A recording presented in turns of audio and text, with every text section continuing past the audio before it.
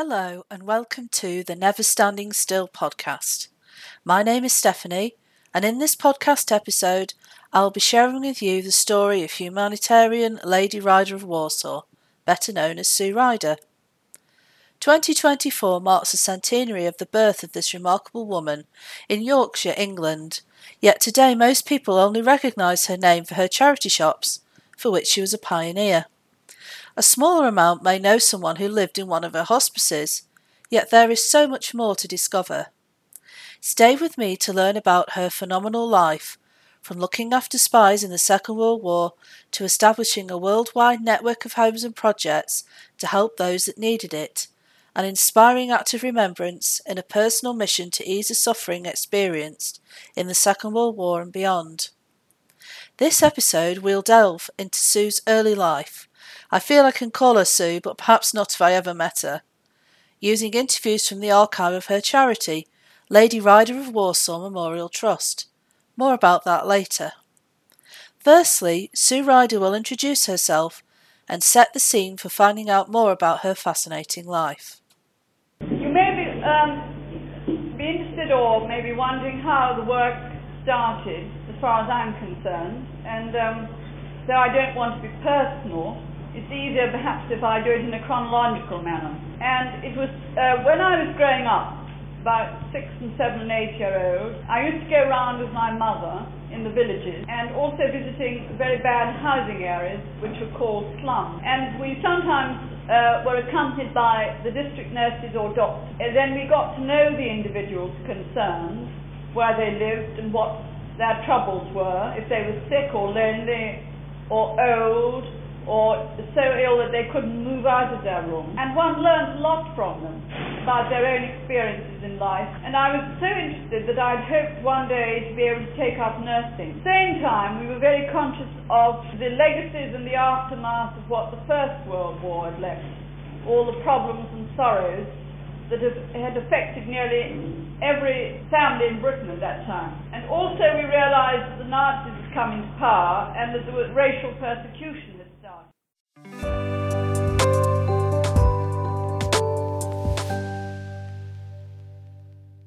Sue wrote a rather hefty autobiography, Child of My Love, which is very useful for an overview of her early life. Her childhood, for want of a better description, sounds idyllic, but with an early awareness of the privilege she lived in. This was instilled in her by her mother, Mabel, one of those women of her time and class who were wealthy and spent their time in an early form of social work. This would instill in Sue values of social responsibility that she maintained throughout her life. Sue was born Margaret Susan Ryder on the 3rd of July 1924 in Leeds, Yorkshire, the youngest child of a large blended family. Her father Charles had been married before, and Mabel was his second wife. Sue was the youngest of 10. There is some confusion about her birth year, as Sue would give this as 1923, but the archivist in me made me check the birth register. She was born in 1924. The family were wealthy. Charles Ryder had been director of Tetley Breweries and was a gentleman farmer. The family lived at Scarcroft Grange on the Leeds to Wetherby Road with servants and a grand garden and farm estate.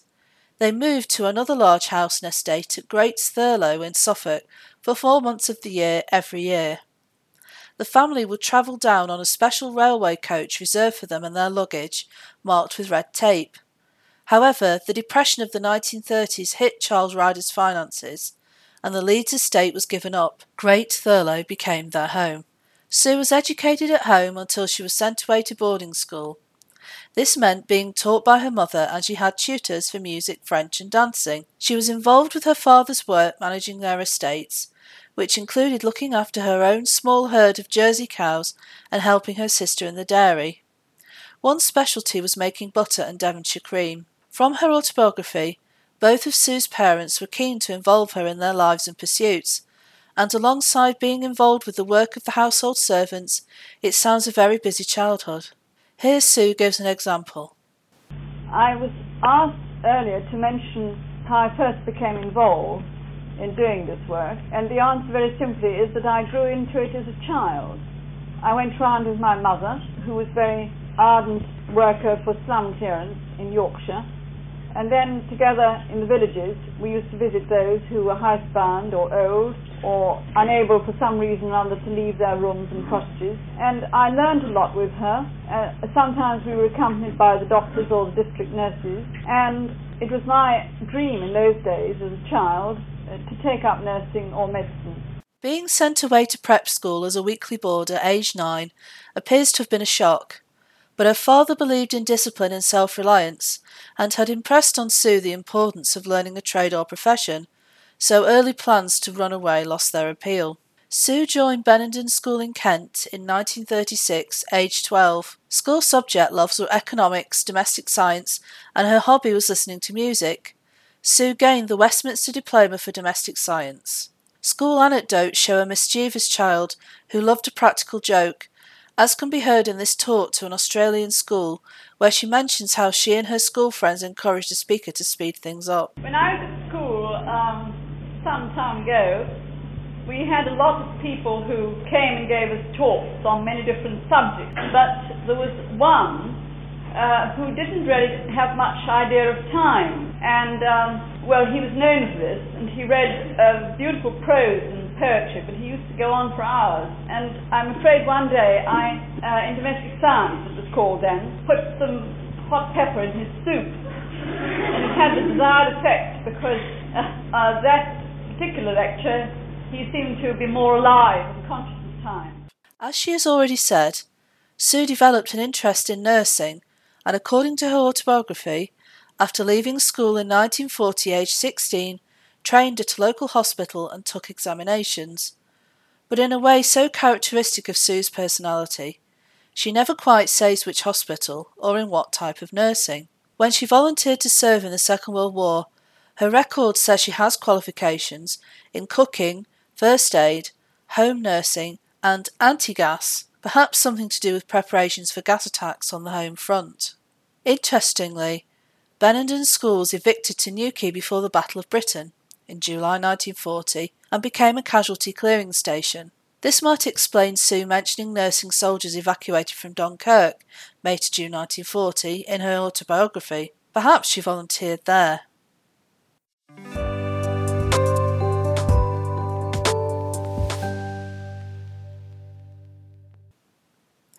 In December 1941, the UK Parliament passed the Second National Conscription Act, extending conscription to women. Sue decided to volunteer before she could be conscripted.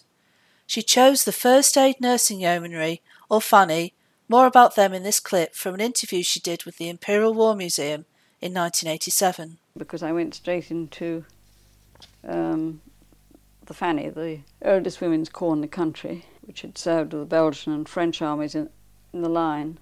They weren't accepted by the British until nearly the end of the First World War. And the FANYs still exist today, and they were quite... they were very keen on training, as they are now, and so between the two world wars, they went to camp every year, and they had weekly or fortnightly training. There were about 100 of them, I think. So when I joined up, it was still a small corps, but we had a tremendous esprit de corps and a great feeling of identity, and it was totally unlike any of the services in that sense. People knew each other by their, because it was small, and we were in great awe of those who'd served in the First World War. We called them sort of battle axes, but they were really women who'd had a tremendous experience in the line with Belgian armies and the French. They'd won a lot of awards, and they were quite rightly very strict. What made you decide to join the FANYs? Well, I didn't want to be mobilised. Why? I didn't want to be mobilised or called up. Why not? Well, if there was something voluntary to do, then better to go in for that. I think the idea of being mobilised horrified me, and so I went, I suppose, a year before I needed to. To find out more, I spoke with Lynette Beardwood, herself FANY, who has worked in the archives of the First Aid Nursing Yeomanry, who have Sue Ryder's war service record. We took some time to take a look at the file together over Zoom. They were founded in 1907. Yeah. Which makes them the oldest uniformed women's organisation still in existence. It's amazing. Yes, it is. And apart from the military nurses, obviously, who predate them. And they were founded actually by a cavalry officer, a professional soldier who'd served in 4 wars, both of them, and had been wounded. And he's one of these go-getters. And in fact, at the time, the Territorial Army Act, they'd started moving from militias, where there was local militias, into having what became the Territorial Army. Okay. And then, of course, you've got the Boy Scouts and followed by the Girl Guides. So there's a lot of this idea of grouping people together to train them. And so this fellow, Captain Baker, Edward Baker, who was originally a sergeant major in the Guards, he'd been wounded, and he'd noticed that a lot of the casualties, the fatalities, were caused because they were not able to evacuate people from the battlefield to the casualty clearing station, and so people would have survived had they been able to be evacuated. So he had this idea, and he decided it was going to be women, and they were mounted. And the original idea was that they were going to ride onto battlefields and scoop a soldier up on the back of the horse and gallop off to the nearest first aid post. And this is really how it started. They were not nurses. They'd had to do paramedical training. But these women, they just got stuck in, and they learned how to do it. And they really did look after the sick and wounded, as well as driving the sick and wounded round, as well as driving supplies to the front, north of Calais, the Belgian front. But it's really quite remarkable that these women from very cushioned backgrounds got stuck in and were actually, cleaning sick and wounded men with typhoid, men with, pneumonia, men with God knows what, men with shell shock, as well as injured, militarily injured, scrubbing floors, and it's kind of like there's always been this very practical aspect to them. So although people think the FANY, it has a bit of a glamorous ring to it because of the agents in World War II, they always had this go to it and never, if you didn't want to do it, you wouldn't have lasted 5 minutes. Well, no, and they were a private army, weren't they? What does that mean? Well, they were a private support army because they didn't carry arms. They worked very close to the front line. There were other women's organisations like the Scottish Women's Hospital and people like that. So they were not alone. The Women's Legion, they were not alone. But the reason that their name is known is because they never disbanded, and so many of these excellent organisations were rolled up after World War One. So don't have any archives or such as they have there. Not really of great interest, shall we say. There is quite a lot in the War Museum. But the FANYs continued. And so from the Belgians, then the British finally, realised they wanted to release the RAMC drivers sent to the front in the end of 15. So the British took them on as drivers, and they were the first women to drive officially for the British Army. Of course, they'd been driving unofficially, lending a hand. And so then there became a British convoy. And then, of course, the French pitched in and said, well, we like that. And so then there was units formed which then attached to the French army and wore French insignia, French hats, etc., etc. So by the end of World War One, there were British units, French units, and Belgian units. And that's how they managed to accumulate this vast array of medals, military medals, British, Croix de Guerre, Légion d'honneur, Order of Leopold II, gallantry medals, as well as a whole raft of service, campaign medals. In our medal collection, of which sadly we don't have a huge number, but dispersed throughout the world in private collections and museums, is just phenomenal. Very interesting. So January 1942, there's this young woman signs up and she offers her services as a cook. So she was then sent to, they were Overthorpe Hall, Thorne Park, etc., north, all around St Albans, all around there, yeah, Banbury, where all the Poles were being trained. A lot of Fannies were attached to Poland went to Scotland because the Polish army was then given Scotland as their headquarters. So other Fannies, who we call Polish Fannies, yeah, because they had Polish insignia on their on their jacket, and they were in Scotland and stayed in Scotland again, doing welfare work, doing support work, etc., etc. So basically, they'd recruited, they were training these SOE. So they're all what we call free Fannies recruited into special operations executive in a whole variety of roles, including forgery, signal, the big one. They trained as signalers, and they were all the radio stations round Banbury, Bicester, where all the SOE stations were. That's where the Fannies were, not Morse code, yeah, receiving and sending to basically the agents in Europe. Well, let's talk about Sue. I know we've chatted before that it's a bit mysterious how old she was when she signed up, but if we take her birth date, which is registered with the GRO in July 1924, when she signed up, and we know that she signed up because she didn't want to be conscripted, so she volunteered, she was 17 and a half. So is that a usual age for people signing up with a Fanny at that time? Yes. Well, no, you had to be 18. Okay.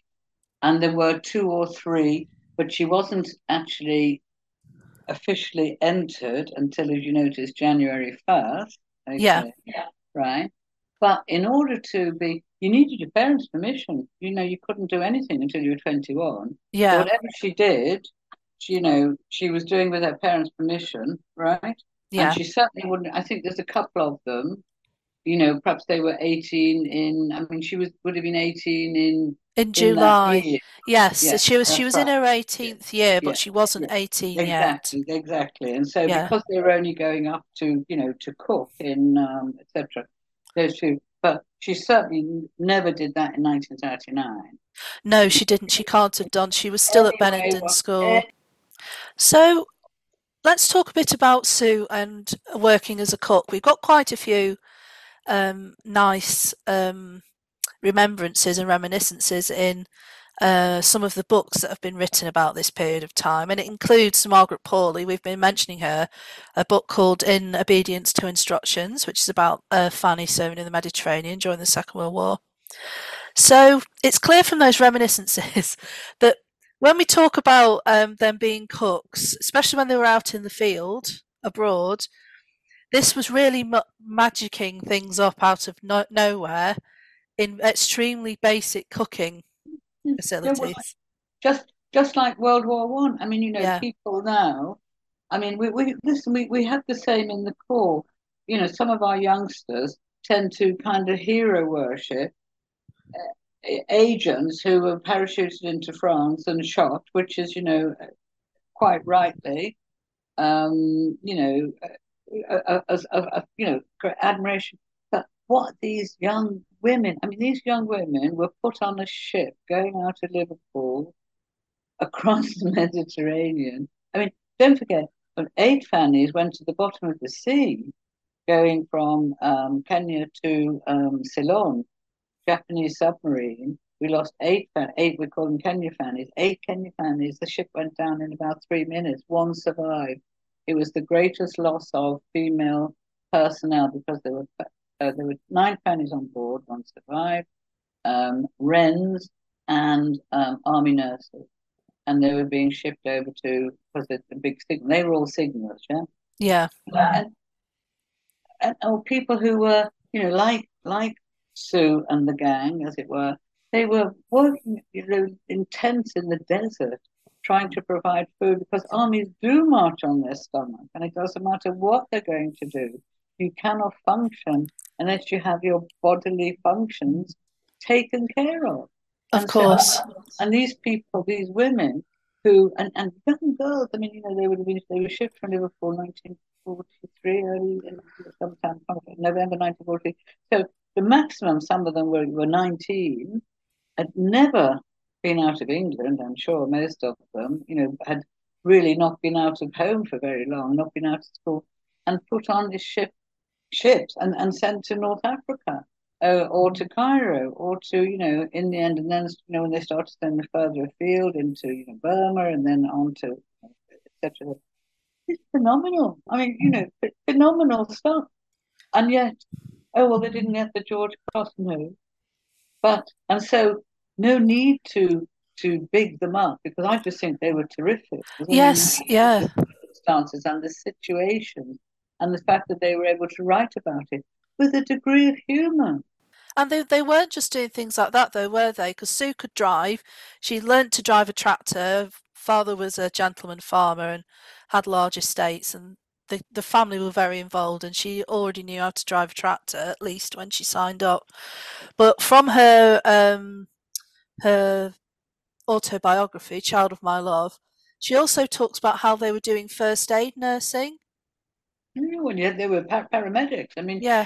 everybody who joined the FANY, Free FANY, had to do the basic FANY training. And everybody, right? And that meant, scrubbing floors at Overthorpe Hall, it was called, etc. Paramedics, Morse code. You had to do it. You would not be proficient enough to be an operator, but you had to learn it.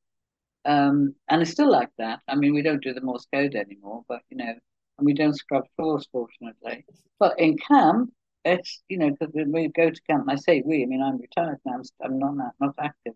That's what you do, and the officers serve always the officers serve the troop for one day. It's not it's very, very rank resistance being funny. She was made a corporal in the end, so she was actually a corporal. So Sue Ryder was demobilized at the end of the war, would have been in Italy, and flown back or shipped back to England, from when she went on to start her second phase of her life, which is her extraordinary achievements in charitable work, and the impact, and which in many ways was a result of her very close relationships that she developed with all the Poles with whom she'd served. And as for the FANY, again, similarly to post-World War One, they were not disbanded, because they were independent, and have continued since then as an independent, still all female, still all voluntary, still uniformed unit, which works for the civil and military authorities, ranging from the Foreign Office to the British Army to the Metropolitan Police and the City of London Police. And it is a cohesive unit based in London, based in Wellington Barracks in London, and whose volunteer work encompasses a huge range of talents.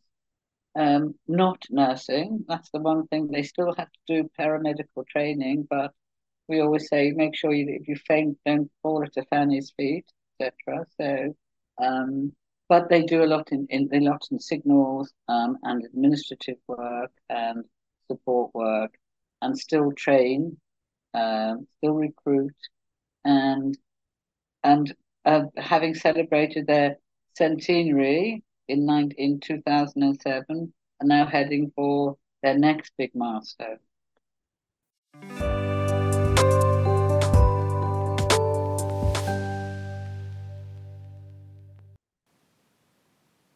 From Sue's FANY record, we know that she did her basic training in Ketteringham in 1942. From there she was assigned to MOI Special Projects and was posted to Special Training School 17 at Brickendenbury in Hertfordshire, where Poles were trained. Her job was as a cook, but also to escort agents to training courses, maintaining vehicles and looking after agents, known as bods, as they faced a precarious future. Intense, brief friendships were often formed. In 1943, this work was expanded to Italy, and Sue was one of 12 sent there by boat via North Africa to continue the work, catering for 80 service personnel in extremely basic conditions. The rest of the war was spent serving throughout Italy, culminating in Rome just after its liberation in June 1944, where she had the luxury of sleeping in a proper bed and having a bath.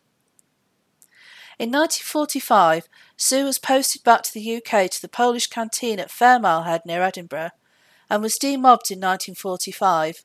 Her file says, in consequence of taking up relief work abroad. In this clip, Sue talks about the impact this period of time had on her, and why she decided to do so. While I had the privilege of serving with special forces, men and women, in the resistance, and those captured by the Gestapo and sent to Nazi concentration camps, where 20 million people of over 30 different nationalities were killed. The events and scenes of those overcrowded days made an immensely deep and unforgettable impression on me. As one of the relief workers, I could only hope and pray that such unparalleled suffering and grief would never be seen anywhere on the same scale in the world again. I learned from their example many things, particularly the way they upheld human dignity and their sense of humour, sense of values, in the midst of the impersonal, almost inhuman conditions in which they existed. Very many of them were sick and never regained their health. A world which seemed apart, and where materialism and selfishness as yet had found no entry, for poverty was shared by all. I strove as best I could to help first in the dreary and dreadful camps and overcrowded hospitals, later going on to found small homes for the sick survivors and their children in Poland, Yugoslavia, Greece and Israel. This help offered to the survivors and many others of different nationalities and creeds who are still in great need in various parts of the world would, it was hoped, be a living memorial to those who paid so great a price in the fight against evil and in the service of the Allies.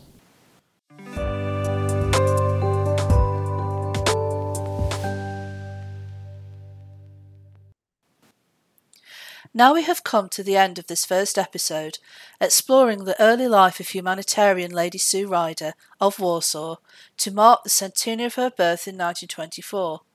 Thank you for listening. I'd like to give my thanks to Lynette Beardwood and the FANY for allowing me access to Lady Ryder's service record and for sharing her knowledge, and to the Lady Ryder of Warsaw Memorial Trust for their assistance and access to their archives. The interview with Lady Ryder about her war career is thanks to and copyright of the Imperial War Museum and has been reproduced here with their awareness and permission. Books I've mentioned in this episode include Lady Ryder's autobiography, Child of My Love, biography, But Some There Be, by A.J. Forrest, In Obedience to Instructions by Margaret Pawley.